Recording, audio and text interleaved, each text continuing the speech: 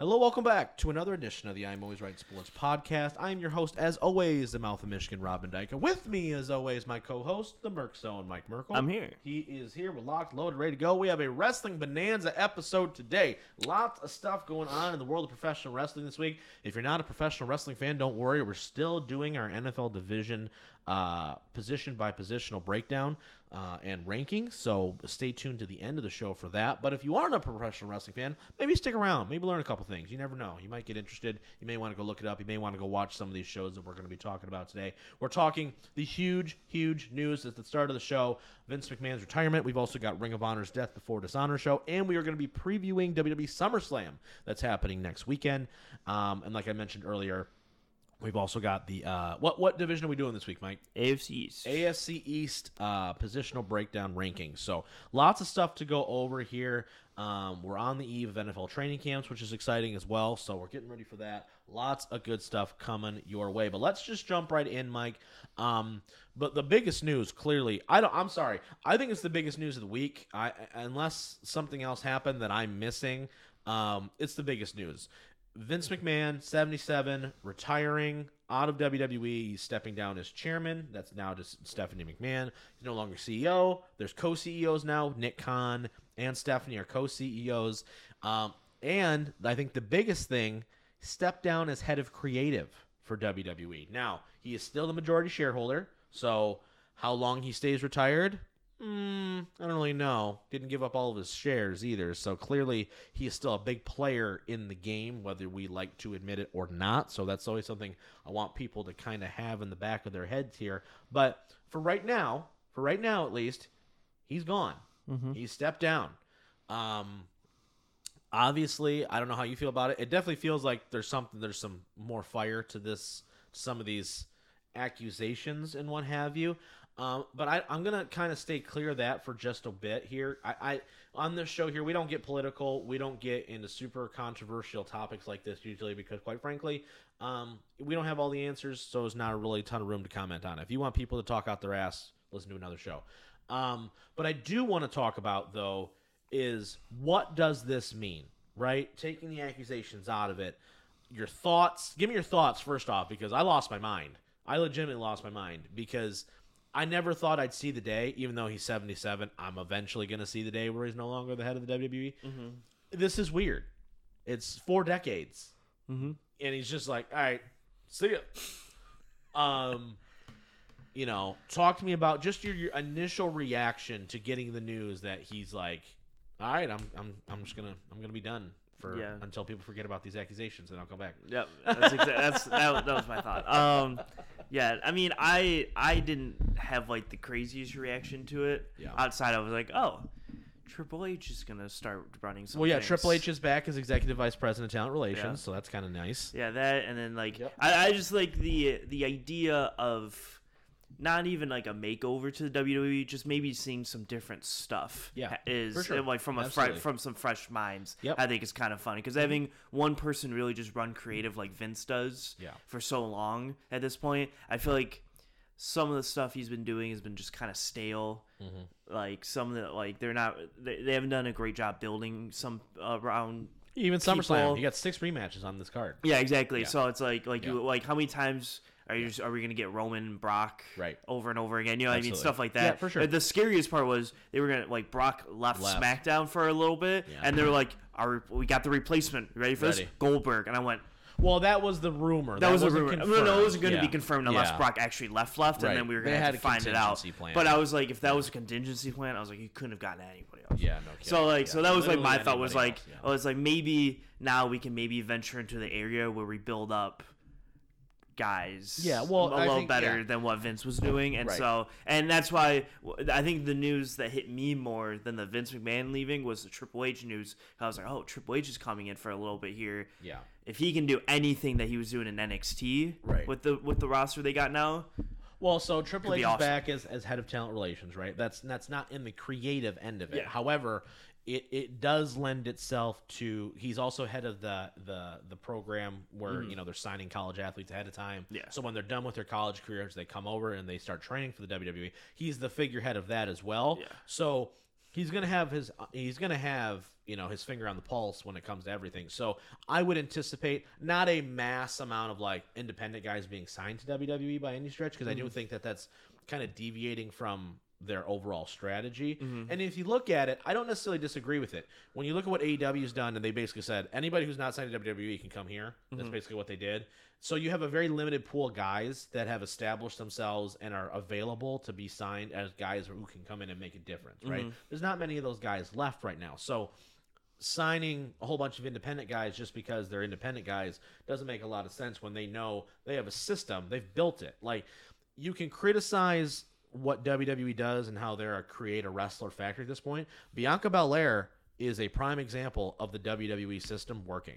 She was not a wrestler. She had no independent wrestling skills. She was a track runner at the University of Tennessee, signed because she was a great athlete, and now she's one of the biggest 5 wrestlers in the world. That is the level of what WWE can do if you follow the program, right? And you get over and you find, your niche, right? So I understand that, but I do think we are going to see a bit of a shift in creative. Right now, Bruce Pritchard is currently taken over as head of creative. Bruce Pritchard's been in creative for WWE since like 1987, 1988. He's been there a hot minute. Left for a while, left for a decade, came back. He was with TNA for a while. Everybody who's listening to the show who knows wrestling knows who Bruce Pritchard is. However, I do think you're going to see a change, right? I do think you're going to start to see a little bit more of some creative liberties taken by talent, right? Where maybe not everything is so black and white. Like, this is the script, right? Like, and maybe not everybody. There's a select few guys that can kind of take it and make it, but a lot of guys are like, hey, no, write it. Here you go, right? The feeling backstage, apparently, according to Laurado reports, was that it felt a little bit looser backstage, right? Everyone felt a little bit like a little more go with the flowy, which was kind of interesting as well. This is going to be something, in addition to the news last week we got about TV14 potentially coming back to Raw. There's a lot of potential for a lot of change in a very quick order, right? Where you could see some things where you go, oh, that's different, right? This is different. And I think you're gonna really need to see it play out. I don't think SummerSlam's going to be like this grandiose, like, wow, this is a totally different show. It's not going to happen.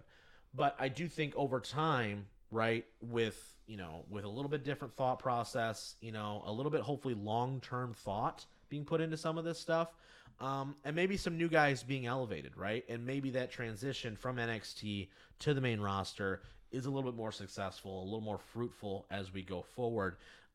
What is Triple H's impact? No idea, right? What is Stephanie's impact now as CEO and chairwoman? I don't know, right? Like, there's so many unanswered questions. But we are in uncharted territory. Like, neither of us have ever been alive at a point where Vince McMahon was not head man in charge. So it's a very interesting thought. Other question I want to ask you about this, and this is something that kind of chapped my ass a little bit. I'm not going to lie to you. Like I said, I'm taking the allegations out of it for a second there. The circumstances in which he's retiring and stepping down, I get it. It sucks. It's awful. It's awkward. That's not the point I want to get here. Give me your thoughts, though, before I go on my soapbox, because I did think it was a little bit disrespectful and a little bit short-sighted by fans especially, of this mass praise that he's leaving. Now, I say that with the asterisk. I understand that maybe the product has felt a little bit stale and needs a refresher, right? Needs a breath of like, hey, we need to do something to like wake somebody up here.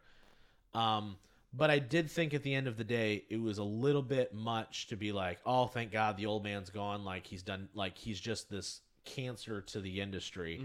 I could not disagree with that more. So before I go on my soapbox, give me your thoughts on the somewhat volatile reaction / celebration that he's gone. Yeah. Because I did think that was a little bit misguided, I guess is the best way of putting that. I mean, I wasn't like you saw it, right? Yeah, I was. Oh my gosh, it's the best. Like, God. I wasn't fully on that spectrum of you thank God he's gone. Blah blah blah blah blah. I was just more on like, I just think WWE needed a influx of just like new from the creative side. Yeah, for sure. So like hearing it's not just Vince writing storylines. Yeah, right? But from hearing when like Raw would be like an hour before the show, Vince reads the script, rips it up, and like rewrites it all himself. Oh, yeah, like that kind of stuff. I'm just like, I just kind of, not even that like we need to take Vince completely out of creative. Yeah. I just wish that it was more like, right, you need some people. You need a couple other people to give some insight and like write some stuff, because some of the better stuff that they were writing the last couple years was all from Vince either. No, of course like it was from other people,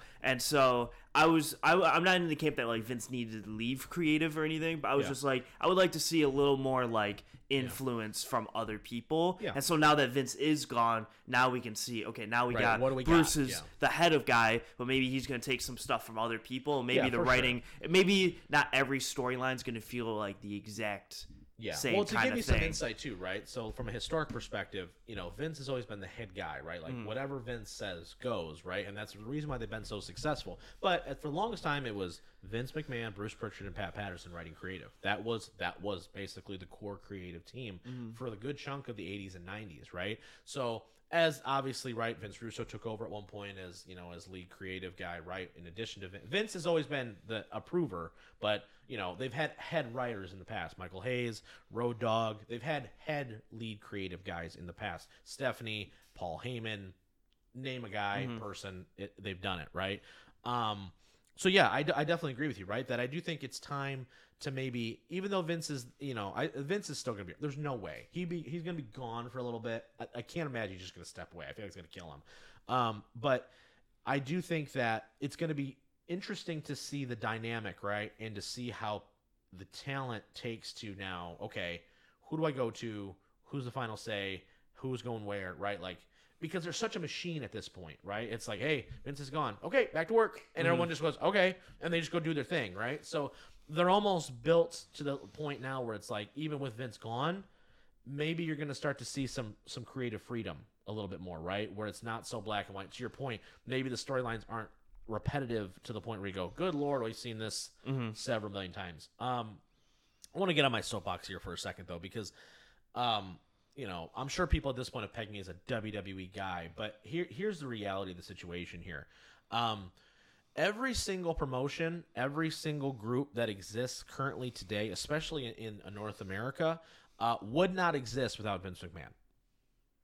Straight up. There is nothing that AEW, there is nothing that WCW, there is nothing that ECW, all of these things, while maybe there's been new ideas or something else like that, they've all spawned from one company doing it better. And that's the WWE or WWF, whatever you want to call here. The reality is this. Without Vince McMahon and what he did, bringing professional wrestling in from a local bars and small arena type venues to making it a global phenomenon, which it is now, and the reason why some of your favorite people exist, all your favorite memories are going to stem from something that came out of the mind of Vince McMahon. Now, you can say, well, he needed Hulk Hogan. Sure, no doubt, right? Hulk Hogan helped that a ton. But the fact that there are things like WrestleMania that stand out above everything else as a brand, the fact that WWE is a multi-billion-dollar company, the fact that they are publicly traded, the fact that every single star you can think of in professional wrestling, whether it's Hulk Hogan, John Cena, Stone Cold, The Rock, Bret Hart, Shawn Michaels, even Ric Flair, they all made their mark in one place under one man who made them stars. So I find it very intriguing / insulting / short-sighted to bottle up what maybe his last 5-10 years has not been the greatest creative-wise, and to then go, well, this is what his mark is. Because it's not. I mean, you're talking about the same guy who created WrestleMania. You're talking about the same person who led a company through a manhunt of a steroid trial, who lost the biggest icon in professional wrestling, Hulk Hogan, and then came out the other end thriving as a publicly traded company.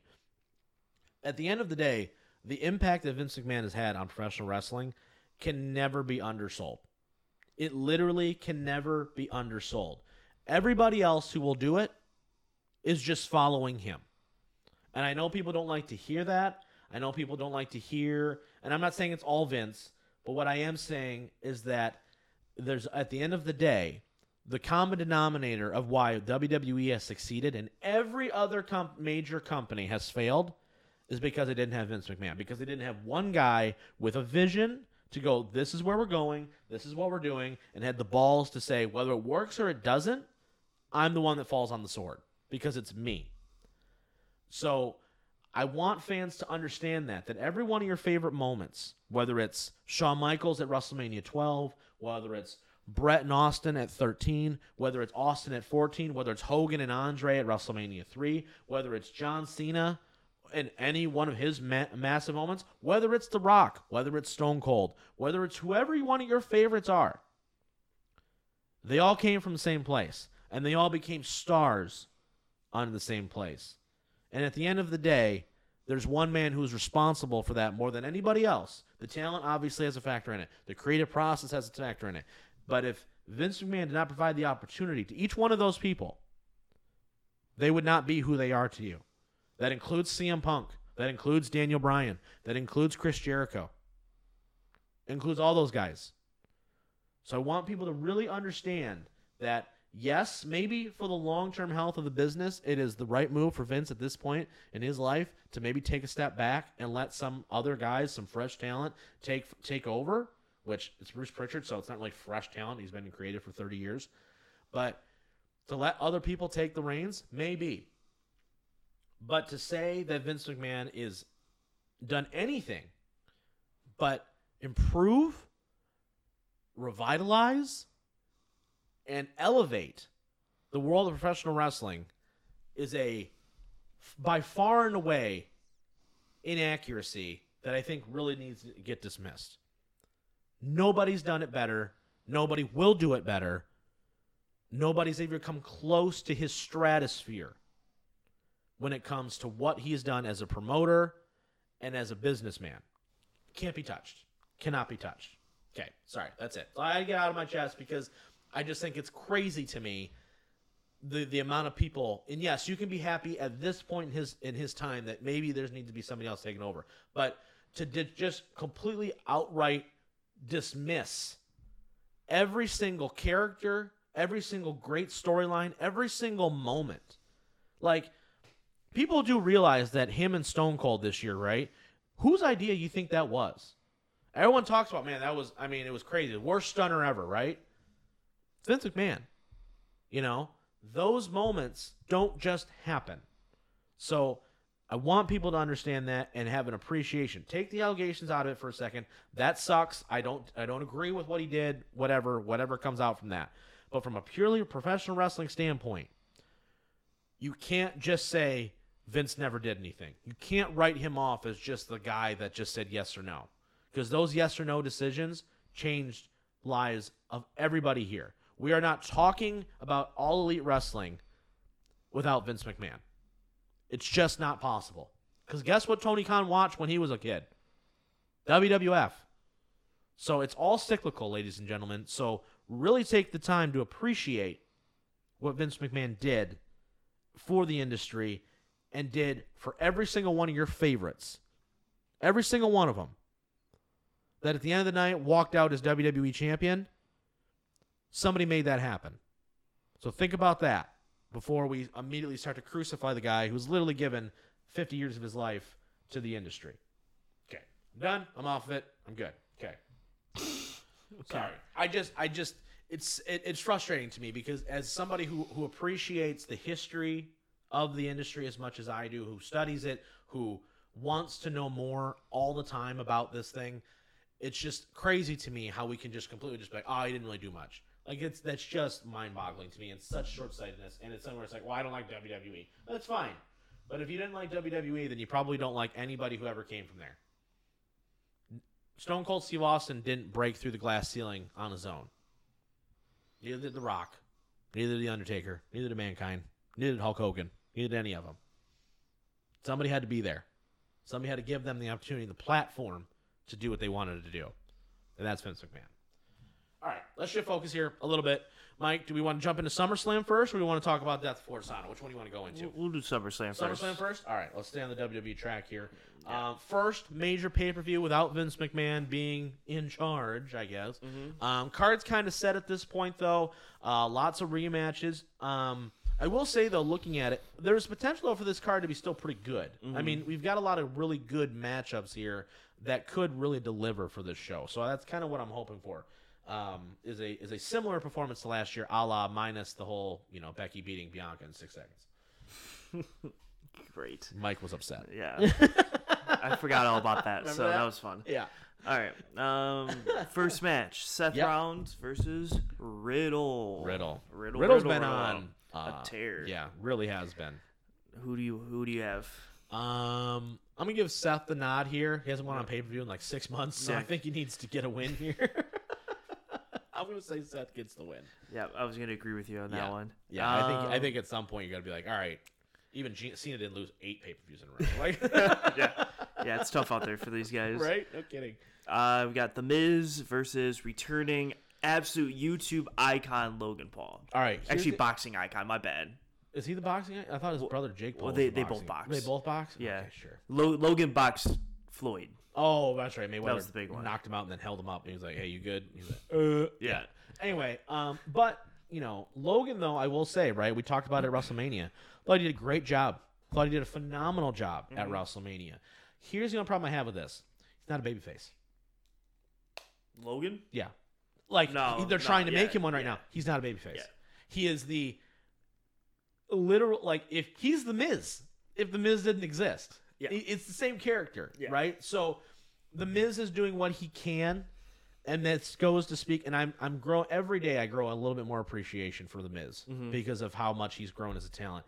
But they're really relying heavily on the Miz to be this arrogant, chicken shit heel to make look like, oh man, Logan Paul, I really want to see him. But the reality is it should be flipped. It should have been having, name a guy, go up against him, and I want to see Logan Paul get his ass kicked. Yeah. Right? That's the attraction at the end of the day. So I think this match is going to be better than people expect it to be, quite frankly. I think The Miz is going to really guide him through this. And the fact that he's signed, where we're going to see more of him, is interesting. Can't be a babyface, though. Cannot be a long-term babyface for them. It doesn't work. His whole entire YouTube persona is about wanting to see him get his ass kicked. You can't then immediately start trying to make him a babyface. It's a square peg, round hole. Logan gets the win, though. Logie does get the win. Yeah. No reason. Do you agree with me on that, or do you think it's different? Because I just don't see it. No, I agree. He's the guy who you just walk out and you just want to boo the crap out of. Yeah, exactly. Really, and he would embrace it, but then he goes and has a performance like he did at Mania, where you go, God damn it, that was pretty good. Yeah. Like you can appreciate it, but enjoy not like him. It's good heat, rather than go away heat. Yeah, exactly. Next up, we got Pat McAfee versus Happy Corbin. I just want Pat McAfee to win. I don't care. Oh, yeah, no. I don't care. McAfee's probably going to win here. I think, once again, this is another match where you go, it's better than I thought it was going to be. Yeah, Pat McAfee's awesome. Pat does a really good job, takes it seriously, which is good. That's the thing. Getting celebrities who take it seriously, right? Having guys, even you go back to like 11 with Lawrence Taylor, took it seriously, trained, had a great match because of it. This is going to be pretty good. I don't think it's going to be as good as him in theory, though. No. Because I don't think Corbin is as good a worker, and he's bigger. Yeah. So it's a little bit harder, awkward. Yeah. I think McAfee's going to do a lot of flippy dippies in this one. I love McAfee. Yeah, he's going to be great. Yeah, I'm just going to miss him on commentary for his I own want match. him to have like real gear, though. Like, go back to what he was doing in NXT, where he had like a look.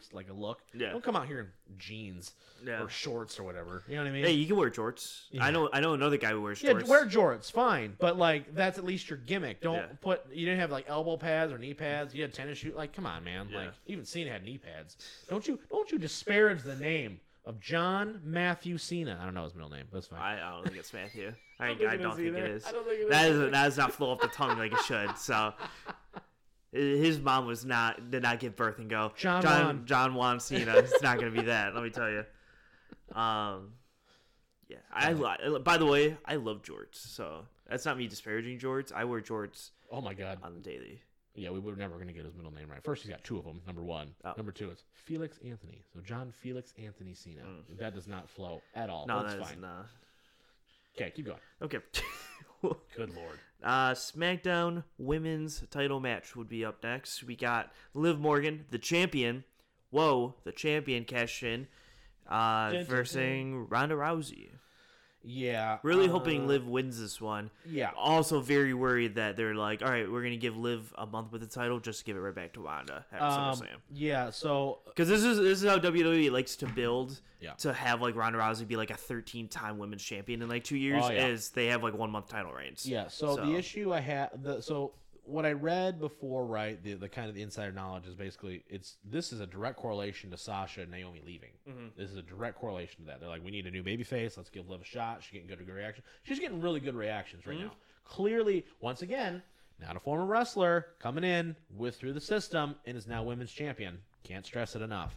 But I'm going to be really disappointed if they take the title off of her here. I think you can do a schmaz, have Natalya run in.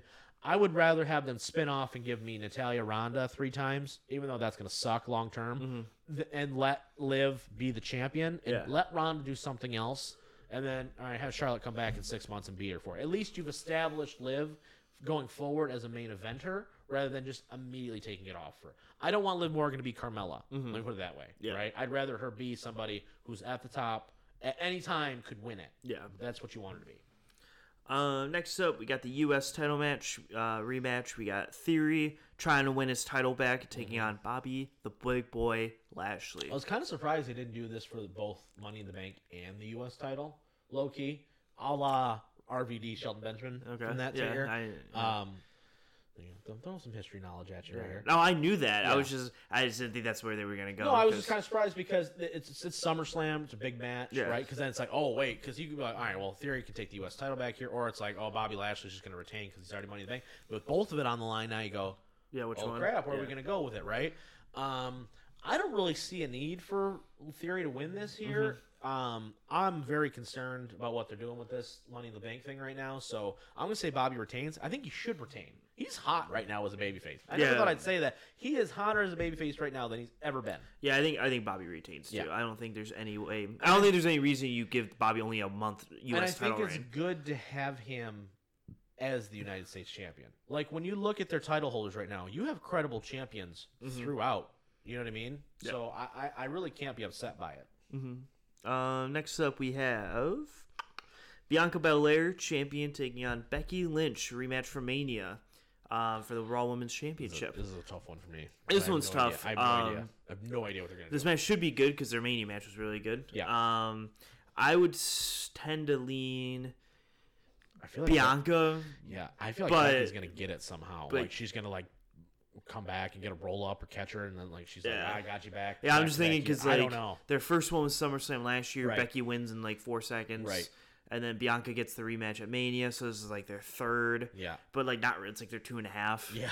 Because the first 10 seconds. I don't got their first one. Yeah. I'll tend to say Bianca overcomes. I think I'd rather see Bianca. I would 100% rather see Bianca overcome, but then I kind of also think, where does this spin Becky into? Because then Becky's not doing anything. Because like Bianca, okay, now we can spin. You know, the problem is that they're lacking depth at the top of the women's side right now, so it's a little bit difficult. Once again, they benefit a lot from just having one women's champion, but I don't know. I just don't know where it goes from here, right? Like, I think at any time, once again, Becky's reached the status where you give the title to her and everybody goes, oh, okay, and it's believable. You get it. I don't know. I just feel like Becky's been losing a lot lately, so I feel like she could get the win back here, and it kind of like, all right, well, Becky's champion again. Now where do we go? Yeah. You know, I don't know. I could also see Charlotte coming back here and doing something with either one of the women's champions, right, depending on who walks out.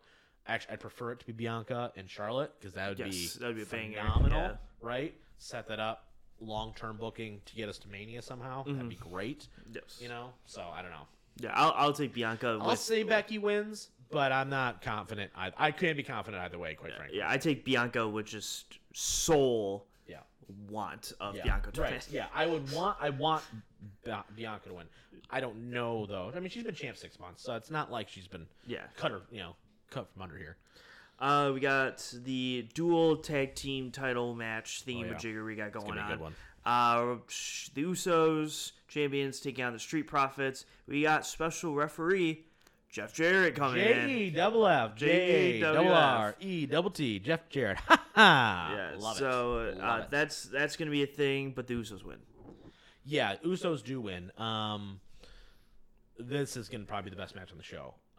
Yes. I think they should get by a lot of time. Yeah. By the way, I think for a match that like no one probably will care about, Seth Rollins and Riddle will probably be really good. I do agree. But this is like the title match. Everyone's gonna be like, oh yeah, it's right. Going in, you're gonna go, oh, it's Riddle, and then we're gonna leave SummerSlam and go, that was really good. Yeah. Yeah. You're gonna tell a great story, but this match in particular, I don't see the reason for the Street Profits to win here. In fact, I honestly would not mind them after this splitting, because I'm all on the Montez Ford train. I think that dude's got world champion written all over him. Yeah. I mean, all over him. Yeah, he's really good. Yeah. I'm interested to see the dynamic where I know Jarrett got brought in, A, because he just got signed, B, from Nashville, hometown guy, makes a lot of sense. I'm interested to see what factor he plays in at all with the situation. You know, he's wrestling the next night, Ric Flair's last match, which we'll talk about here in a second as well. A lot of like random pieces here, so I'm trying to figure out how they all fit together.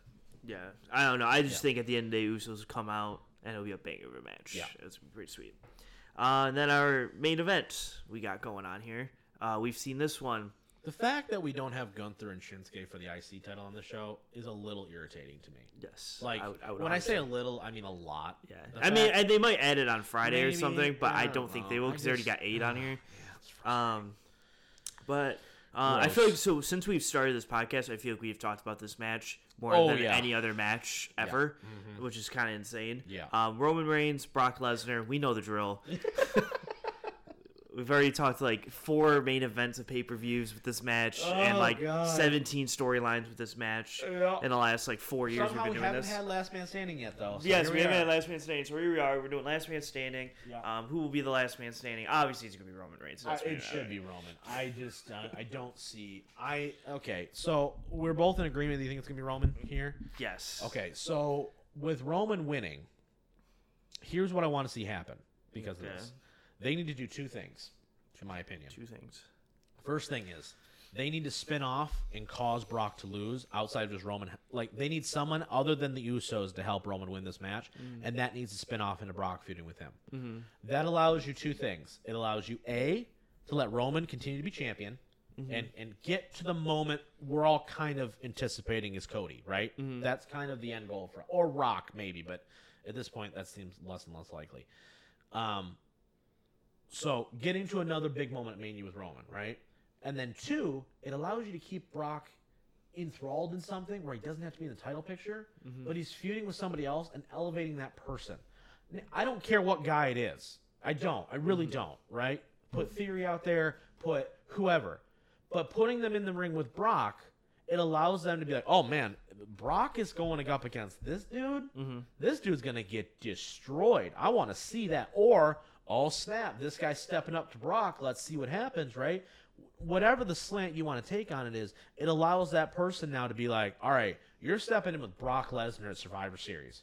That's a big freaking deal, right? Or you're you know what I mean?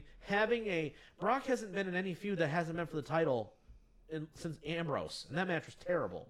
Like, I want to see them spin Brock off a little bit, use him as the star without having to take the title with him. You know what I mean? So that's the thing. Second thing is, we need to figure out what the hell's going on with this Money in the Bank thing. I don't know if they get there. I have an image of my head, and tell me how you feel about this, of Theory coming out, trying to get involved at the very tail end of this Last Man Standing where, like, they're both dead. Where, like, okay, they both just have this massive spot. They go through 8 tables, whatever.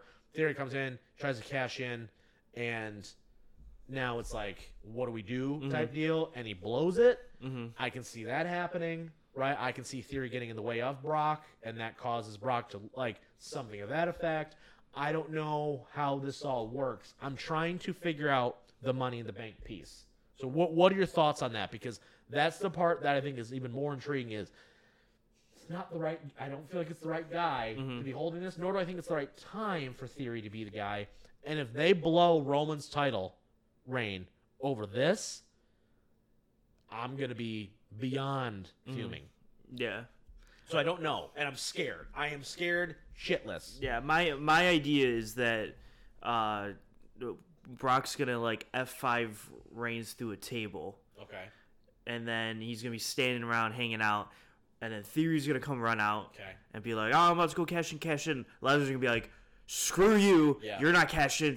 Grab Theory, kills Theory, just destroys Theory, and then Roman gets up, spears him through like the barricade or something, and then kills Brock, and then he wins. Okay. Yeah. And then it sets up both of your things where you get no cash in, and then you spin off Theory and Brock or whatever you want to do. Whatever you want to do with Brock, right? Like, I'm totally fine with Brock being on the card. He's a valuable part of the puzzle, right? I just don't need to see him with the title anymore. I have one or two. It's either that scenario or, like you said, like Reigns and Lesnar go through like 35 tables. They're both literally will never get back up, and then Theory just walks out, cashes in, stands up, wins the title, and leaves. It's one of the two.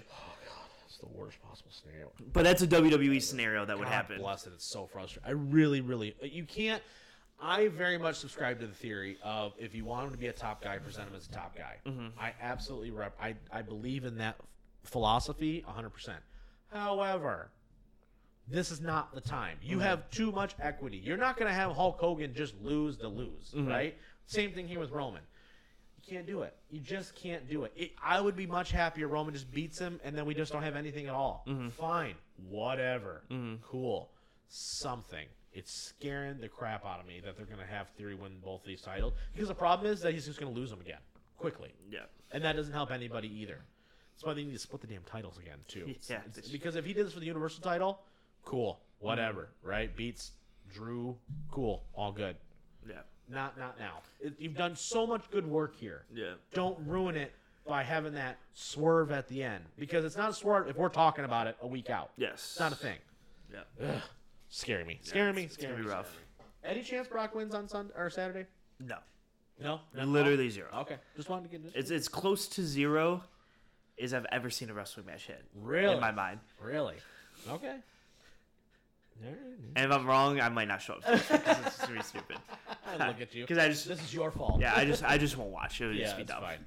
All right, let's shift focus here a little bit here. Let's preview real fast. We don't need to go through the card. I do want to talk real quick on Ric Flair's last match. So that's going to be next Sunday. By the time you guys are hearing this, but I am enthralled a little bit with it. They talked me into the building, so the match itself is going to be Ric Flair and Andrade. His son-in-law, right, married to Charlotte, against Jay Lethal and Jeff Jarrett. Yes, the same Jeff Jarrett is going to be the special guest referee at SummerSlam. So a tag team match. They did a video kind of doing a build. If you haven't watched it, I highly recommend you do. It's about 20 minutes long. I think they did a really good job considering you don't have like a ton of funds and stuff to be doing this with. So I thought they did a really, really nice job of interweaving some shots at individual people through the actual presser and all this other stuff. Like, it really lends some credence to what they're doing here. Did you have a chance to watch it yet, Mike? Okay, I highly recommend you do. Give me your thoughts though, just quickly. Ric Flair is 73 years old. Give me your thoughts on the 73-year-old Ric Flair going out there one last time, walking that aisle. Yeah, walking that aisle. I have like no opinion, Rob. I have nothing. I have nothing. No, you don't think like it's good, bad, indifferent. I mean, it'll probably be bad. Oh, it's not gonna be good. No, it's not gonna be good. No. But I have no like. I'm gonna give Rick some credit here. I think it's gonna be better than any other 70-year-old's gonna be able to do. Sure. He's training his ass off. Yeah. Right. It isn't a tag. Yeah. Right. So he's gonna be. Protected. I did watch him tie his boots and then run out of breath. So will he make it down the aisle? I saw him take the big dive off the top. Yeah. He did the throw and everything else. And his pacemaker freaks out for a second, but it's fine. I am intrigued. I mean, they've got him in with three guys that could take care of him. Jeff, Ultimate Pro, Jay Lethal. I mean, there's nobody really technically better. And then Andrade, obviously, in there to take most of the match, right? It's going to be Jay Lethal versus Andrade. Yeah. 80% of this, right?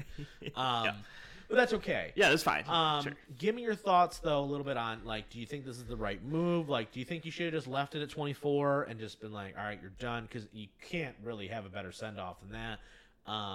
Do you respect the decision? Because a lot of people are like, dude, he's 73. Like, come on. But at the same time, he's like, listen, I got to do this type deal. Yeah. Blah, blah, blah. Yeah, blah. I mean, I was a big fan of just being done at 24. Yeah. But I was also a big fan of Shawn being done at 26, and here we are now with him having a match 10 years later when he was in that tag match in Saudi Arabia. Missed it by this much. Hilarious when he did that. It was great. Kane's mask fell off. Yeah, it was a tough time. It was a really tough time. But yeah, I'm just a big fan of like when like older guys are like, all right, I'm done. Actually, just be done. Yeah. And so like if you hit over the age of like 55 and you say you're done, I'd appreciate sometimes if you're just done. Yeah. Like I almost feel like that in a sense in sports. Yeah. Where like once you get like 40, like when like Brady was like done, I was like, I'm cool with you being like you're still good. It sucks, but it's like, I get it. I'm cool with you being done. And I guess Brady's not like the perfect example because Brady's like looks like he's 25 still, Brett so Favre's it's kind of better. Yeah, Brett Favre's a really good one though. Like he hit 41 or whatever he was. He was on the Vikings that last year. I was like, I'm good. I don't need much of you anymore, to be honest. Don't come back, and then he got hurt. It's like, see, now your whole thing. Now you're ruined. 41 and hurt, and now it's just bad. Right. Like it's kind of how I feel with Flair. Like if Flair like hurts himself in this match, it's like you're 73. If you hurt your back or something, like you're never gonna walk again. He already has. Yeah, I'm kind of just like I'm gonna watch just because I'm in the actual card. We're not gonna go through here now, but like there's a lot of really good talent on this card. Like you got Josh Alexander versus Fatu from MLW. That match itself worth the price. That's going to be a banger. So lots of great talent on this show. I just think they've done a really good job, and I just wanted to briefly mention it because in some cases, right, it is one of those situations, especially with wrestling, right, because it is one of those things where you get to feel like you know these people, right? You feel like you know the characters, you fall in love with who they are and their presentations and everything. I do think it is cool for him to go out there one more time. I do think it's unsafe, quite frankly, but at the same time, I think they've done the best they can to insulate him, and he's medically okay, I guess. I do think it's important. I think at times, especially for people like that, it is hard for athletes to leave that spotlight, right? Being known as the greatest ever in a lot of people's minds, having that opportunity to go out one more time and just kind of everyone just being like, all right, this is really it. Really, like you literally can't do it anymore. Yeah. And for him to do it with no strings, no financial obligations, like this is why he's got to do it, like he did in TNA, and to have him in the ring with three other guys that he feels like he trusts to do, make him look good and do all that stuff, I think it's important at the end of the day. So I expect him to win with a figure four on Jeff Jarrett in the middle of the ring. He's never won a match ever with the figure four, basically, because he never, ever won it. But it's fine. But I expect that to be the finish. I expect it to be okay at best. Yeah. I think when Jay and Andrade are going, it'll be great. And then when Ric Flair gets in there, you're like, okay, here we go. Like it's going to be, it is what it is. Lots of rest holds. But he's going to go out there and he's going to try his damnedest. So, hats off to him. Yep. Real fast, I do want to get to this. This is something we didn't plan on talking about, but I do want to ask you. Thoughts on this whole barbed wire match dealy thing that happened in this past week in AEW? I heard it was a clusterfuck. Oh god, it was terrible. The finish was brutal. It was brutal. Why do we feel the need to put Chris Jericho in all these death matches all of a sudden? The dude's like 53. Yeah. Like what the hell? Yeah, I feel like for one, Tony with all his energy goes, "Who wants to do the death match?" Yeah, exactly. And then everyone's like, hard pass, and he's like, Jericho, and Jericho's like, I guess I'm the GOAT, I guess. Like, it's really how I think. Like, they sit down in a big meeting, and then Tony Khan comes in with like his 17th coffee, and he just goes, "Who wants me in a death match this week?" And everyone literally is just like, "Don't be in this meeting." Oh yeah, that's not this. And then Jericho's like, "I guess." Yeah, like that's literally how I think it goes because no one wants to do it. I just don't.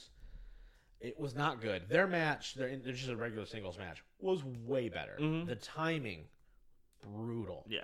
In this match, brutal. I watched Jericho got his ass kicked too. Like, I'm not going to question the toughness. Yeah. That sucked. But I didn't see it just didn't do anything. It didn't help anybody. Jericho got the win also, which I was like, okay, so they had the 1-1 thing. And then he gets thrown, it very felt much like, let me hit you with a really bad Judas effect, awkward pin, gets right back up and throws him into this thing, this barbed wire bed thing. I thought there are two really funny things that happened in this match. Was the whole camera where you see Jericho cutting himself the entire time and they never cut away once. Oh no! Oh no, not that. Jesus! No, they got the wide shot. Jericho's over here. I'm like, and then you can see him holding it in his hand at one point. I'm like, oh my god, this is so bad. But sorry. No. The first one was what was his name? Justin Roberts having the barbed mic. Hilarious. Yeah. Died a little bit, and then what's her face not being able to. Unlock the cage. Anything, so they just slid through the cage. Yeah. I was like, and the best part was they held on it for such a long time, and you could just see the struggle. And then she handed it to the key to the like, you do it. Yeah. And then like, we can't get it either. Yeah. So like the best part though was like the two skinny guys, like Daniel Garcia and the other guy, just snuck through, and you could see Matt Menard was just like. Yeah, I can't get through. Like, I can't get through this thing. Yeah, oh god, it's just funny. And then the big heel turn of Anna Jay, and I go, this is not a major heel turn. Nobody cares, nor did it need to be. Why? You've got Chris Jericho in the ring. That's what I want to see. I don't give a shit about Ty Conti. Why? I just frustrating, very very frustrating, and I don't. I don't agree. It was bad. It was not good. It was very, very not good. Ended like it was a fart in church. People want to acknowledge it. It's really what it was. It's just like ugh. And it shouldn't have been. It shouldn't have been like that. It's the same thing with that exploding death match that they tried a couple years ago. Yeah. Terrible. Yeah. All right, let's shift focus. Ring of Honor, Death Before Dishonor. Yeah. What was it? A 6-match card, 7-match card, something like that. 7-match card. Yeah. All right. Some really good highs in this card. Some really, I don't want to say really lows. That's not fair. But some meh happening here, too. Very much felt like peaks and valleys in this show. Yeah. All right. So, I watched half of the show, and I watched the good parts of the show. Yeah, I watched the rest of it. Sucks for you. Mike's like, this is a great show. Yeah, I was like, I watched 4 good matches. I was like, this is an awesome show. And you were like, well, what about the other 3? I was like, I didn't watch those. Yeah, I didn't want to. All right. So we opened the show with the Ring of Honor World Title match, which I thought was perfect because I was like, you're gonna end with the tag match. Yep. You're not gonna co-main the World Title. You might as well just open it. No, spread it out. Yeah, spread it out a little bit. We got Jonathan Gresham, the champion, going in, taking on Claudio Castagnoli. Yep. That's why I call him. Cesaro. It's cool. And Claudio comes out with the title in 11 minutes. Just first banger. Thought the match was great. Thought it ended abruptly. Loved the powerbomb. I thought, damn, that was good. And then he beat him. I was like, what the? Just knocked my man out for a little bit. He just won. I was like, all right, cool. Love the fact that they did the business the right way. Super happy Claudio got the win. Very interested to see where they go after this with him as Ring of Honor champion now. Super happy. Yep. Could not have been better. Yeah, Claudio's awesome. Yes. Next up, we talked about how we were like, I wonder if they're going to keep those 6-man titles. Yep. They're going to keep those 6-man titles. Yep, apparently. So we had the Righteous, Batesman, Dutch, and Vincent, who were the champions going in, taking on Dalton Castle and the Boys, Brandon and Brett, who I thought is just awesome because they're just called the Boys. I've always loved that. Well, they're known as the Tate twins when they're not with Dalton. Yeah, so, but I just find it funny. It's just like they're just these 2 other guys with Dalton Castle. It just makes Dalton Castle look so cool when he's like, I'm winning with these 2 boys. Yeah. You don't get names. Yeah, you don't get names. But Dalton Castle and the Boys win the title. They're like a 3-time Ring of Honor. Yeah, they're not a shock just because Vincent's wrestling for Impact. Yeah, he's wrestling actively with Impact. So there's no way that they're gonna, you know what I mean. So this really felt like an inevitable type deal. Totally cool with it. Whatever. I don't really think they need 6-man tags, quite frankly. But no, that's just me. But yeah, you've got 4 people on your roster right now. Just saying. That's it. Yeah, 2 of them with Briscoes. Next up, you got the pure title match. Yep. We had Wheeler Yuta defending his title against Daniel Garcia. Match went about 16 minutes, and Wheeler Yuta takes the win here. Surprised that Wheeler Yuta got the win. However, I thought this match was good, not great. Didn't think it was like, holy crap. Loved the finish. Loved the finish. Did you watch this match or no? I did not. Okay, so the finish was simple, right? Finish is Garcia's got Wheeler Yuta down, right? He's holding his arm. He's gonna do like the Brian stomp thing, right? And Wheeler Yuta spits at Garcia. Okay, Garcia looks up. He's like, "Oh, okay, cool. Now I'm gonna kill you." Misses the stomp. We get a really creative roll up, and Wheeler gets the win. Thought it was so simple, yet so smart to be like, "Hey, I got you out of your mental zone for just a second, right? I threw you off. I made you so angry that you got sloppy, and I capitalized on it, right? And I outthought you, you know." Thought it was a great way to kind of put over this whole Blackpool Combat Club, we're tough, but we're scientific at the same time, blah, blah, blah, blah, blah. Thought it was a really simple, Easy finish, made both guys look good. Understood. Garcia didn't really want to be the pure champion. He just wanted to beat Wheeler up. Wheeler's like, I got to be the champ. I can't use these rope breaks because Wheeler's going to be mad at me. All this other stuff going on with it. Thought it was a really great finish. Yeah. Match itself was okay. Finish, really enjoyed. Yep. Next up, the only non-title match on the show. Yeah. We had Rush and Dragon Lee, with Rush getting the win over Dragon Lee. This match was a barn burner. Yes, banger. It was. Yeah, Dragon Lee got his ass kicked. Dragon Lee's like, hey, we're going to pay you $3,000 to go out there and have Rush kick your ass. Yeah. He's like, cool, and that's exactly what happened. Yeah. Rush wins, destroys him, but it was pretty awesome because Rush is awesome. Yeah, and now he's going to be facing Moxley at Fight for the Fallen for the interim AEW title. So that'll be a good one. That'll be a good one. Yeah. So, that's a lot of fun. Next up, we had the Ring of Honor Women's Title match. Mercedes Martinez and Serena Deeb. Yeah, this went 17 minutes. It's actually the second longest match on this show. Yeah. The funny thing about Serena Deeb is, in a way, she gives me off like the Zack Sabre Jr. Vibe, in the way that like she's never gonna have like an awful match. Yeah, but she's never gonna have like a 5-star classic. Yeah, she's technically really solid. Yeah, all her matches are like 3 stars. Yeah, they're good, not great. Yeah, this match felt like that. And it's the same thing. It's just a good match, but it's fine. Yeah, it was fine.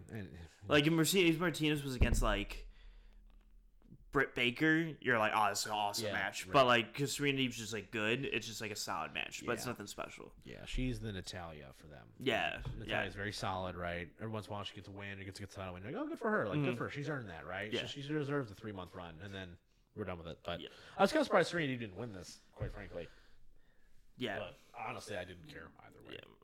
On next co-main event time, we had the Ring of Honor World Television Title match. We had Samoa Joe defeating Jay Lethal in 12 minutes and 20 seconds. Yeah, not impressed at all with this match. This is the biggest letdown for me by far. I had a lot of expectations going in. I don't like when the heels do every trick in the book and hit all of the tricks too. It's not like Samoa, like Lethal at one point hit him with a steel chair into a ring post on his injured shoulder.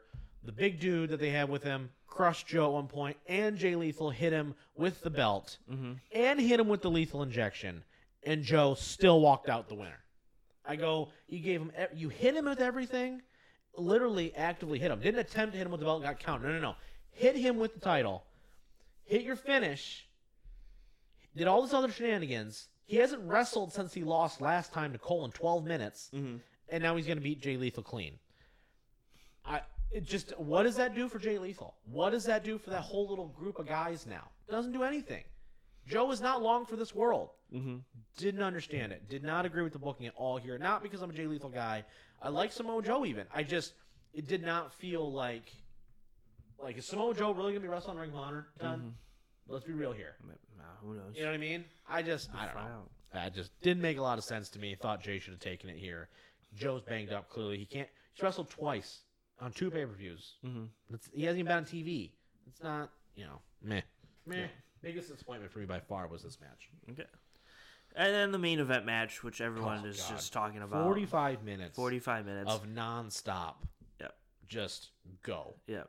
FTR, Briscoes. Yep. So basically the story of this match is Briscoes are like super Ring of Honor, except breaking every Ring of Honor code ever in this match, which was awesome.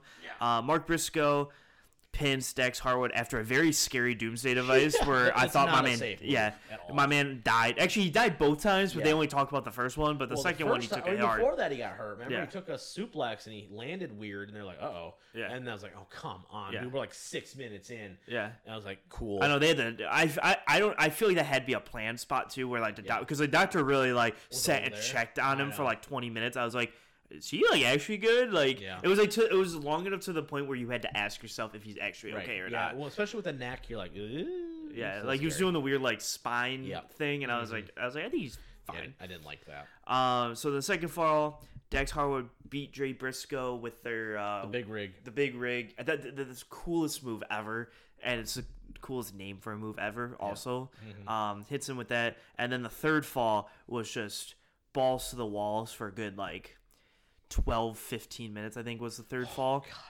And it ends with Cash taking Mark from the top rope doing a weird back suplex thing through the table outside, and that table was so far away. Dude, what a bump. Yeah. Oh. Like, he took that table, like, the table was a good, like, 10 feet, it looked like, away from the ring. And my man was like, okay, you're going to have to jump high for this bad boy. Yeah. And they just jumped, and he almost didn't make it. Like, I think, like, his neck hit the table, which broke, but, like, he barely made the table. I was like, you're not going to move that table a little bit more in? No, we're going to do that. And then as they go through the table, the camera just quickly like, all right, we got another thing going on here. Yeah. And then Dax has Jay Hard. Well, no, Jay hits the Jay Driller. Yeah, Jay hits the Jay Driller. I was like, oh crap, that's it. Which is by far the closest 3 count. Yes. Ever. Yes, because I was like, no one kicks out of that. Yeah. No one kicked, for like 3 years. Nobody kicked out of it, and I was like, Cash is dead. Yeah. Mark's dead. So I'm like, this is it right here. Whatever happens here. But yeah, so he hits the Jay. Well, right before that, I guess they hit the oil rig thing, and then Jay kicks out of that, which everyone was like, because it was the delay. Yeah. The funny thing was no one reacted, and then the commentators he was like, no one's ever kicked out of that move. It was like someone just kicked out of the One Wing Angel, but no one reacted, and everyone was like, I was like, yeah, but it like took 15 seconds for the ref to get over there. I go, let's calm it down. Yeah, it wasn't like crazy. There's a reason why he kicked out here. Like, but so. I would give the biggest credit I give outside of the wrestling was the camera work on the pinfalls, because they pinned everything from like the butt of the pinned wrestler, which is where I love it, because it's like I don't see the shoulders, so I don't see them looking and trying to figure out what the count is. It's like, so you don't have no idea if they're about to kick out or not. Like when he hit that Jay Driller, and the camera work from the pin, I was like, I can't tell if he's gonna kick out yet. So it's just if he kicks out at 3 or not, it's like where it's gonna happen. But this match ends with Dax on the second rope, pile driver, a weird like the pile driver, not like the pile. I guess the actual Loki pile driver, not like the Tombstone version of it. But like an actual pile driver, just lands him right on his head, just like it doesn't even care. Over. The coolest part was he flips over and like Jay's on his back, Dax is on his like face and belly, but like his legs are covering him. And like you get somebody asked me that, so I watched a show with somebody, my girlfriend's sister, and she's never watched a full show before, right? Yeah. So when he flipped over and they counted, she goes, I'm very confused. I go, Dax's shoulders aren't on the floor. Yeah. All you need is a body part touching your opponent in a pin. I go, that's the point, is they just rolled over, they're dead. Yeah. They're spent. Yes. It's it. You know what I mean? It just happens to be where they're at. Thought it was just... Yeah. Because the craziest part about that is you could have easily have had... Like you could have had the pile driver, but he lands on top and they're both just died, and then like he pins him. So like either way, it would have been awesome. Yeah. But Dax wins the second fall, and it's crazy to look at this as Dax takes the first pin after his like promo with his daughter or whatever. He takes the first pin and then gets the next 2 pins to actually win the match, which I think is very important to like note also. This match was, like I said, I think it went like 43 minutes in total. Yeah, 43-26 is what time. And there was not a moment where like nothing was happening outside the first like 30 seconds where everyone's like, this is gonna be awesome. Like this match was nonstop, not nonstop as everyone's running the ropes going crazy, but they were always doing something. There was not a 3-minute headlock. There was not a this was a slow burn, like hard hitting match. Where like if you get FTR Young Bucks 3 at one point, that's gonna be the flippy dippy high spots craziness for 30 minutes, but this one's a hard hitting like 40 minutes. So this one felt like a New Japan match to its core. Like you're just slapping and killing each other, and then one team just comes out on top at the end after they're both dead. So it was awesome. I thought this match was just people, like I said, I watched this with some people who's never watched a full show before, and they went, that match was way better than everything else. Like even somebody who's never watched a wrestling show through and through, they got to see everything, right? Got to see world title match, got to see everything in between, and they go, some of those other matches were really good, but that was different, and you felt it. You know what I mean? And that's the level that FTR is operating at right now. Everything they do, everything they touch, beautiful. Just beautiful. Yeah, and I think the real debate comes in if people like the first or the second one more. I think they're very close. Right. My only problem with 2 out of 3 falls is, especially with this specific one, is I thought whoever won the first fall was not going to win the match. So like when the Briscoes won the first one, I'm like, so FTR's like definitely going to win, because there's no way like you're gonna beat them again. You know what I mean? Like you got that cheap one early, and I was like, all right, now you're gonna lose the next two kind of thing. I can appreciate the fact that they went 20 minutes before they got the first one, though. Yeah. I thought that helped. Yes, because it was like, all right, they're both kind of we're getting into it. I was glad we never saw a quick fall. Like, I'll roll up. Yeah, like hit a finish, then we kicked out of our respective finishers as a team, right? So it made both teams look good, and then we got to hit something so crazy to end it where it's like. It's kind of just like we just happen to fall into the win rather than we finally hit another big rig and got it. I still prefer the Shredder Machine as the name, but that's fine. Yeah. But I thought this was just this is great. Yeah, like I watched this. I loved the match, and then I went if they do FTR Young Bucks at one point, I think I would prefer like an Iron Man format. Yes. Than a 2 out of 3 falls. Yes. And even if you had 1-1 and a second fall was the winner of the Iron Man. I just think instead because then you're like, oh, they have time. Yeah, they have time. It's like you have set like a 60-minute time limit or whatever you want to do with it, or whatever, or 30-minute time limit, whatever. But I just think that like the idea of like you could have like multiple, like you could have a lot of quick falls and it doesn't ruin anything. The 2 out of 3 falls is if it's not like a big fall, like you said, if it's a roll up, you kind of feel like it's like a cheap fall. Yeah, right. Where like an Iron Man, the match could go 6-5. So you can tell a story too with an Iron Man. Bucks go up 3-1. Now they're down 2. It's like, oh man, we only got 32 minutes left. Like, how are they going to be able to beat the Young Bucks, who are one of the best? You have to beat them 3 times in 30 minutes now. Exactly. It's like, man, they've already beat you 3 times in like 15 or whatever. Like, there's a story within the story in the match, right? Yeah. So definitely for sure. I thought they did everything they could. Like I said, both teams hit a finish and get the pin, right? The first time. Second time, it's like, hey, we got to go balls out for the third fall. There's really nothing you can say. Just we knew it was going to be good, and I thought it was so good because, like I said, you walked in, you look back on it, you go, they didn't stop. They did not stop the entire time. Yeah, and that was what really I think sold it for me. Great job all the way through. Right team won on that, by the way. Might as well give them the AEW tag titles and be done with it. Just me personally. Just saying. That's what I wanted. Just saying. All out, give it to them, but who knows what they're going to do here. Dilly-dallying. Idiots. It's fine. All right, let's talk here. AFC East? Sure. Do you know the teams in the AFC East, Rob? Oh, God. It's New England, Miami, Buffalo. Who's the other team that loses New England every year? Oh, it's the Jets. Yeah, that's true. I always forget the Jets. Don't blame me for forgetting the Jets. Everybody forgets the Jets. I blame you for forgetting the Jets. Listen, all I know is that it's like the one division where it's like, okay, New England's winning, Brady left. Okay, I guess Buffalo's winning. Yeah. Okay. Yeah. That's pretty much. You know what I mean? Like, come on. The 1 year Miami won because Brady blew his knee out. Yeah. Yeah. And the Jets won that one time too. Yeah. With that awesome defense where Revis was really good. Yeah. Mark Sanchez. The Sanchez. All right. So, if you've listened to the last 5 weeks, you know exactly what we're doing here. Yeah. So exactly. we're having fun. Yeah. Imagine people thinking Mark Sanchez was a better quarterback than Matthew Stafford. I'm just going to go back to that for a second because you're all stupid. Also, Nick Wright on the Matthew Stafford train now all of a sudden, by the way. You notice that? Because he won a Super Bowl. We like accomplished quarterbacks here, Rob. Yeah, except for in Madden, apparently. Yeah. It's fine. All right, quarterbacks here. Still chat. We'll go back to my preconceived notions. I have one team that is far and away the best team, and one team that's far away the worst team, and then there's 2 middle teams fighting. It could change, but that's how I go into it. We're not going to say who, but I think we can infer who. You're not going to say who? I'm not going to say who. Okay, fine. Bills are definitely the best team.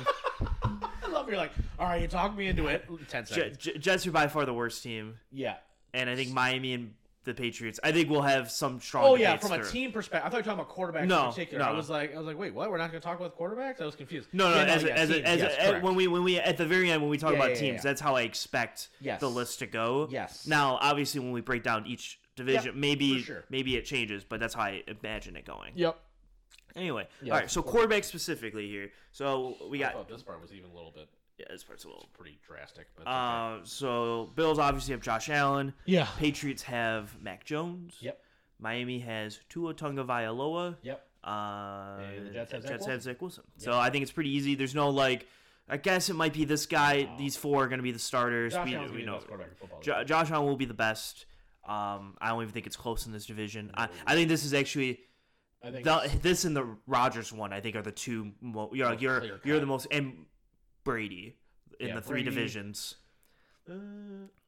I'd say right now, Yeah, that's true. Yeah, like you have those are the three divisions that you have a clear. Okay, you're number one. Right. Everyone else is way below you because every other division, like either you have multiple good quarterbacks or you don't have like any good top tier quarterbacks, so they're all kind of close. Yeah. But yeah, so Josh Allen's clear number one. I'm gonna give Mac the nod right now. I would give Mac the nod at 2 just because he got to the playoffs and he showed that he can even though the Patriots are good still, he can still manage it. Yeah, I think it's gonna be 2 or 3, Zach 4 right now. I would say the same thing. I do think Zach has the potential, but I think Tua now has the offense tendered offensively to the point where this is Tua's last year. Yeah. If Tua does not play well, he's going to be a backup for the rest of his career. Yeah. There's no. Yeah. You got Jalen Waddle and Tyreek Hill. Yeah. And Mike Gesicki, like what we're talking about. Yeah. You got weapons, so you got to make it work. Offensive-minded head coach, good offensive line. You've got people. Yeah. This is the time. Yes. All right. Running backs here. So. This will be an interesting one. Bills, we got Devin Singletary, James Cook, who got drafted this past year, and Zach Moss. Okay. We'll go 3 deep for all of these, I guess. Running backs for the Miami Dolphins here, we have Chase Edmonds, Raheem Mostert, and Sony Michel. Sony Michel's in Miami. And Myles Gaskin. We'll even go 4 because I know Myles Gaskin is. The Patriots have Damian Harris, Ramondre Stevenson, and James White. And the Jets have Breece Hall, who they drafted from Iowa State. Yep. Michael Carter and Tevin Coleman. Tevin Coleman. Okay. So shockingly enough, I got the Jets at 1. Ooh, that's tough. I wasn't gonna say 1. I think Buffalo might be last. Oh yeah, no, I agree with you. Okay, yeah, because I was like they don't have anybody who would be a starter on anybody else's team. My one, I think I like the Jets better personally. I think I like than Miami, and New England's terrible. New England's 3rd. Yeah, because I like where he most started a lot. Yeah, and he's labeled as a 2nd. Yeah, but I do think I think the reason why I give the Jets the nod is I think you've got 3 guys deep right now that are all like Breece Hall is definitely going to be your starter, but Michael Carter was their starter last year, and Tevin Coleman's a very underrated depth piece. I guess is the best way to put it. That's why I like them a little bit better. I think Breece Hall is going to work really well for them this year. He's very explosive. Michael Carter, I think, does a lot of really good things. They're really excited about him last year. And like I said, Tevin Coleman being the veteran of the group, I just think it's the most complete where there's not like a necessarily a drop off in any guy. Yeah, I guess I would agree with you there. So I would go Jets 1. I really like Raheem Mostert, so that's why I put him at 2. With Chase Edmonds, I think they're both pretty good. I think they're pretty solid. I think you can make the argument Miami or New York. I think you could say you like Miami. I like New York better. Yeah.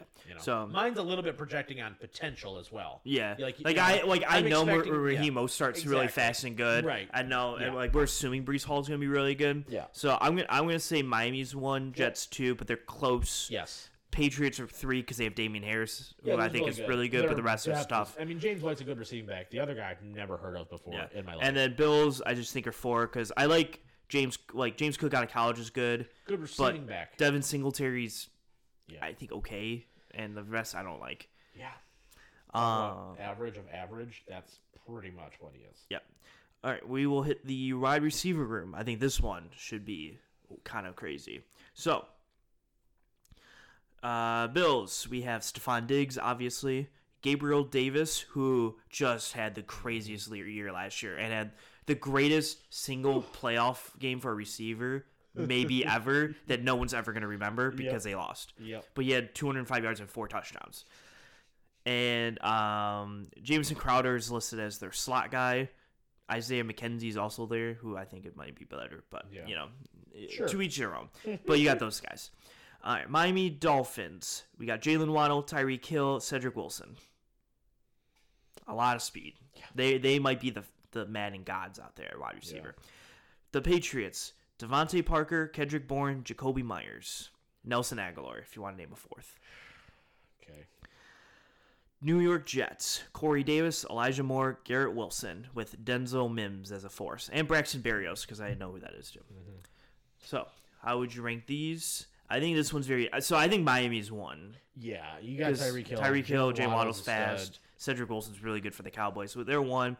I would put Buffalo at 2, just because of Stephon Diggs. I think he's just a difference maker. Yeah. When we talk about like who's the best receiver in the division, it's Stephon Diggs, but they don't have the greatest. Tyreek or 12. Yeah, they don't have the greatest depth. I am so interested to see what Tyreek is going to look like in 2 years. Mm-hmm. Like, if the wheels start to not be as fast, what does that look like? Yeah, because like he's not the best route runner. His hands are okay. They're fine, right? I would say they stand out above the rest. Mm-hmm. So it's like, what do you do if the speed isn't at a gajillion? Yeah. What makes you different, right? So I'm very interested to see that. That's what I'm saying. Miami's got a very short window. Jalen Waddle is very good, though. Mm-hmm. Like, I think you could say Miami's got 2 and 3. Yes. Because, at least. So Miami's 1, Buffalo 2. Yeah, and New York, I think, is 3. Because I like Garrett Wilson. New England's awful. Terrible wide receivers. Yes. Terrible. What's the list again? Devontae Parker, Kendrick Bourne, Jacoby Myers, with Nelson Aguilar as a 4. Terrible. They were like what the Lions were when they had like Kenny Galladay and Marvin Jones, where it was just like, you're just slow. Yeah. Like, you have like a couple of deep guys, quarterback who can throw you open even. Like, you don't even have any of that. And it's just gonna be. You're gonna run a lot of hitches and a lot of slants and just hope for the best of this team, which is gonna be gross. Oh God. They traded Keneal Harry for like a 7th round pick. A conditional 7th like next year. This is crazy to me. Chicago's like, we'll take a flyer on him. Yeah. All right, tight end room here. So we got the Bills have Dawson Knox, O.J. Howard, and Tommy Sweeney. I don't know why. Got O.J. Howard now? Mm-hmm. Wow. Remember when he was coming out? I was like, this is the guy, the best prospect we've ever seen. Talk about farting church. Miami Dolphins have Mike Gesicki. Yeah. Bam. All I got. Yeah. New England's going to win this one. Yeah. New England has got Hunter Henry, Jonnu Smith. Yeah. They won. That's fine. That's cool. I'm like, we already know who one is. Yeah. And the Jets have C.J. Uzomah from the Bengals, Tyler Conklin from the Minnesota Vikings, and Jeremy Ruckert, which is a little better than I thought it was going to be going in. All right, so Patriots won by like a country mile. Well, I'd hope so. They make up for their wide receiver room being ass by giving a good tight end room. Yeah. I would give the edge to the Bills because I like Dawson Knox is really good, and O.J. Howard is still good as a backup. He's an athletic guy, so I would give Bills 2. I would say I kind of still want to give Miami 3 because Mike Gesicki's very good tight end. My thing is Mike Gesicki's better than C.J. Uzomah and Tyler Conklin, but do you like the 2 over just the 1? Yeah, I'll take Gesicki 3 and Jets 4. If I'm going strictly starters, if they're going to run one tight end sets a good chunk of the time anyway, Mike Gesicki is probably going to be better than anything the Jets are going to give. Yes. So Patriots, Bills, Dolphins, Jets there. So we're talking all this shit, and OJ was going to like 13. He's going to he's going to have how did the Lions let him go? And everyone goes, oh, I know exactly how we let him go. Just keep watching. Yeah, just keep going. 13 touchdowns, 85 drives. All right, offensive line projected starters here. Will we know how? Now let's play the under over game. How many guys we're gonna know on these teams? 7. All right, Bills left tackle to right tackle here. Okay. Deion Dawkins. Sure. Roger Saffold. Know who that is. Mitch Morse. Know who that is. Ryan Bates. Nope. Spencer Brown. Nope. It's a 5. Sure. Miami Dolphins. You got an offensive lineman playing quarterback. You're fine. Yeah. Miami Dolphins here. Pencil. Taron Armstead. Oh, I forgot about Armstead. Yep. Liam Eichenberg. Eichenberg. Yep. Eichenberg. Yeah, sure. Yep. Connor Williams. Yep. Robert Hunt. Austin Jackson. Where's what's his name? Where's Tunsil at? Tunsil? Oh no, Lunsel's in Houston, isn't he? I forgot. Yeah. Yeah. No, he's That's not a good here. offensive line for them. Patriots here. Got Trent Brown. Yep. Cole Strange. Yep. David Andrews. Yep. Mike Onwenu. Sure. Isaiah Wynn. Okay. It's actually pretty good. Actually. Cole Strange is their first round pick. Yep. From Chattanooga. Sure. I'll never forget that. That is just from your backyard. All right. And then the Jets got George Fant, Lincoln Tomlinson, Connor McGovern, Elijah Terry Tucker, Mekhi Becton. These are all really good offensive lines, low key. They're a lot better when I was like naming them now. That I was like, then I like projectively thought they were going to be. Oh boy! So I'm going to give Miami the edge at 1. Okay. I'm going to say number 2 is the Patriots. Okay. Number 3 is the Jets, and I think 4 is Buffalo. This is the reason why they don't run the ball very well. Yeah, this is why. This is why. Right I like the Patriots slightly more. I would put Patriots at 1. Okay. Miami 2, Jets 3, Bills 4.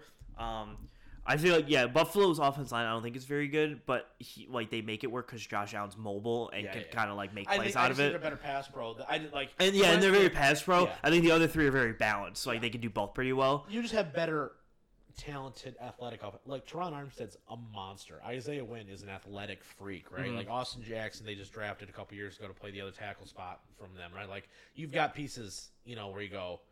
Like, these are first-round talented guys. Like, even the Jets. The Jets have multiple first-round picks on that line, right? Mm-hmm. Even Laken Tomlinson's a former first-round pick from us. So, you've got pieces. I just don't think they're at the level. Like, Miami's got legit dudes pretty much at every spot right now. Yeah. So, if we were to rank the offenses here, I think offensively, if you take out quarterback being just exponentially better from the Bills, I would actually think that Miami's won in terms of talent. I would agree with you. I actually would. They are the most. They're not last in any particular one, and if in a lot of cases they're at least first or second. In most of them except like running back, where I think they're third probably. Or fourth, but that's the only one that I think they have. I thought you liked the running backs. I like the running backs, but you had them too. Okay, Mostert and those guys. Yeah, I only had the Jets above them. Okay, I would put Buffalo at 2 because I like the receiving room. Josh Allen makes a lot of people better, and their tight ends are good. 3 is very interesting because I think from an offensive line and a kind of how the lines are outside, like their inner 7 from like quarterback, running back, offensive line, and even tight end. I like New England, but their receivers are just such a hindrance for me. Where the Jets, I think they're just like average all around the board. Right. So like it's kind of like a hit. It's I would maybe say Patriots 3 offensively, but I like Jets running backs. I like more. I like the right receivers better. Offense line's about the same. Yeah. Like just not the good tight ends or quarterback. Right. Yeah, exactly. So it's very close to me there. I think when you're close to that, I think you have to defer to who makes the world go round. Yeah. And I think at that point, it's Mac Jones a little bit over Zach Wilson right now. Yeah. So Patriots 3, Jets 4. Yeah. But crazy to think. That's what I'm saying, man. That's why everyone's looking at Miami and going, what's the problem? Yeah. You know what I mean? Yeah, you look at that offense. You have 2 of the probably 3 fastest receivers in football, and if you can't make that work, we don't know how to help you at this point. Yep. All right, so we will hit to the defensive side of the ball. This should be very fun, I think. Oh boy. Here we go. All right. So we will start with the Bills here. Labeled as D linemen, not linebackers. Okay. We got Greg Rousseau, Ed Oliver, Daquan Jones, Von Miller. First round pick. With AJ Epinesa as like their rotational defense end. Okay. Jeez. So I wonder which one's gonna win this one. Oh God. All right. The Miami Dolphins got Emmanuel Ogbah, Raekwon Davis, and Christian Wilkins. Wilkins is sneaky better than people think, but not all that great. The Patriots have what's his name? Dietrich Wise Jr. Yeah, okay, yep. Yeah. Lawrence Guy, Christian Barmore. Yeah, former second-round pick last year, 2 years ago. And then the New York Jets got Carl Lawson, Quinton Williams, John Franklin Myers, and Jermaine Johnson, who they drafted in this past draft. Yeah. Okay, so Buffalo is won by a country mile. Yeah, I think Jets are 2. I think Miami's 3, and I think New England's 4. I don't like anybody on New England. Yeah, I at least like Christian Wilkins from the Miami Dolphins. Yeah, and I think Emmanuel Ogbah is I think he's at least average. I think he's like Will Harris. Yeah. If we're gonna from statistical output, right? Yeah, he's like fine. Exactly. He's okay. He's like he makes mistakes. Could upgrade, but like if he's the second best pass rusher on our team, I'm not upset by it. Yeah. Type deal. I don't like anybody on New England. Like Barmore's fine, but he hasn't really shown anything, and their defense is awful. So I don't like anybody. New England's roster is never going to look great because they have Belichick. So it's all schematic based, right? Yeah. So it's hard for a lot of times, like, even if you would go back and look at even some of the Super Bowl teams, you go, yeah, there's individual people that you like, but the overall, you're like, ugh. Yeah. You know? And then there's other years where they're really talented, and you go, yeah, who the hell's stopping this team? So, I do not like the defensive line at all. Yeah. They haven't done anything. I don't like. Everyone's expecting them to be like better this year. You go, Mac Jones is bulked up. I go, great. Who's he throwing to? Yep. Linebacking crews here. So the Bills have Matt Milano and Tremaine Edwards. Yeah, it's just okay. The Miami Dolphins have Andrew Van Ginkel, Sure. Elande Roberts, Jerome Baker, and Jalen Phillips. Who is this? Miami Dolphins. Sure. Goes to show you who the hell I know that I'm talking about. The New England Patriots have Matthew Judon, Jawan Bentley, and Mac Wilson. Yeah, Judon's good. And the Jets have Quincy Williams, C.J. Mosley, and no, that's it. Just those two. Just those two. Yeah, C.J. Mosley and Quincy Williams. I don't like any of these guys. I'm gonna put Buffalo at 1.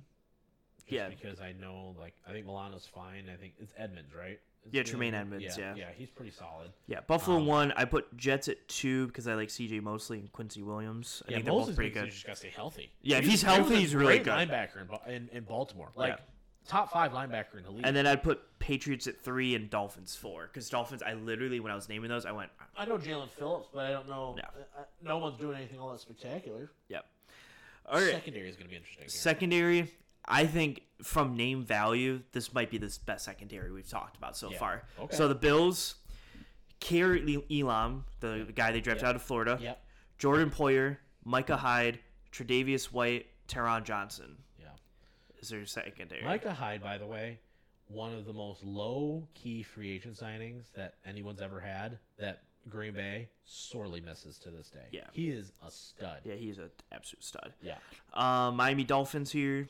Let's see. We got Xavier Howard, Brandon Jones, Javon Holland, and Byron Jones. Yeah. Okay. We got... Oh, they also have that... Oh, let me go back. They also have that rookie, Noah Ngata or whatever. They drafted in the first round last year. Oh, he's their backup corner, but he's there. Patriots. Malcolm Butler, Kyle Duggar, Devin McCourty, Jalen Mills, Jonathan Jones. Not bad. Yeah. They also have Jabril Peppers as a backup at safety, which is a name guy. Probably going to be taking some of McCourty snaps. And then the Jets have Sauce Gardner, Jordan Whitehead, LaMarcus Joyner, DJ Reed, Michael Carter II, which is actually not that bad either. Their secondary is pretty good. All right, what do you got? I have Bills 1. Yes. I think that secondary might be them and the Chargers in my mind until we get to the Chargers are kind of like the two best secondaries right now that I'm thinking about. Good. I would put. I think New England's got the best depth. I think they've got good pieces. I think in terms of depth, I'd put Patriots. I think Jets just as from projecting it as starters. Sauce Gardner and DJ Reed, I think, are going to be really good as a 1-2 together. Yeah. And then having LaMarcus Joyner and Justin Whitehead from Tampa, I think those safeties can play really well. So just a 4. Yeah, for sure. I think the Jets would probably be 2 in my mind. Okay. Patriots could be 3, though. And I think Miami just doesn't have the safeties. That's crazy because Xavier Howard is a very good Xavier Howard's really good, and Byron Jones is really good. But it's just having Javon Holland and Brandon Jones as your safeties. I go, it's going to ding you in a tough secondary division here. Yeah. So Miami's New England. Until they play New England, they're probably press man and no one's going to pass them. But until then, no one on that, they're going to have trouble slowing down Stephon Diggs and like Garrett Wilson with that secondary. So that's how I would go. Fair. Bills 1, Jets 2, Patriots 3, Dolphins 4 there for secondaries.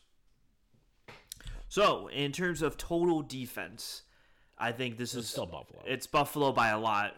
I think the Jets surprised me on defense here. Yeah. I would put probably the Jets too. I don't think the Jets roster is necessarily all that bad. The problem is that when you have your quarterback throwing 3 picks a game, it really hurt. And they got banged up quick last year.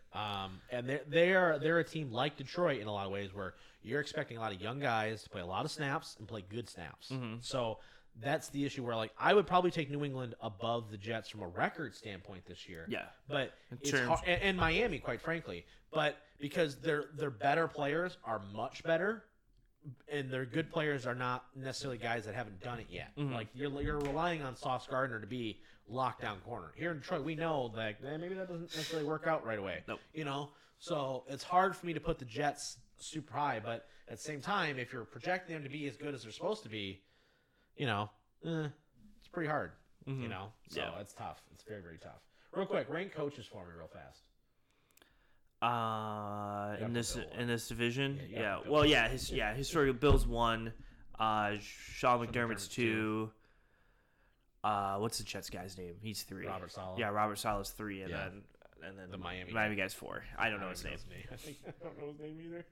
But O'Connell's Minnesota. The hard part about this division when you rank coaches instead of because if we did this for NFC West, it would be hard because there's a lot of 10-year coaches there. So it's Pete Carroll, Sean McVay, which one do you like? But this one, it's you have the GOAT. Yeah, I know. And then you have the guy who's building the best team right now, and Sean McDermott. Right. And then it's at that point, then you have 2 younger guys who haven't really done anything. Yeah. But you like the potential of Robert Saleh, what he did in the 49ers, more than the Miami guy. Yeah, who also came from the 49ers.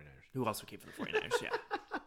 All right, guys, that's going to be it for the AFC East. What are we doing next week? Probably AFC North. Yeah, probably. It's probably a good one to go to. I think we're going to end with AFC West because I think that's the fun one. Yeah. So I think it's either AFC North or AFC South. It depends on if Vince McMahon comes out of retirement or not. If we're going to do the AFC North or South. Yeah, we're going to be reviewing SummerSlam next week as well.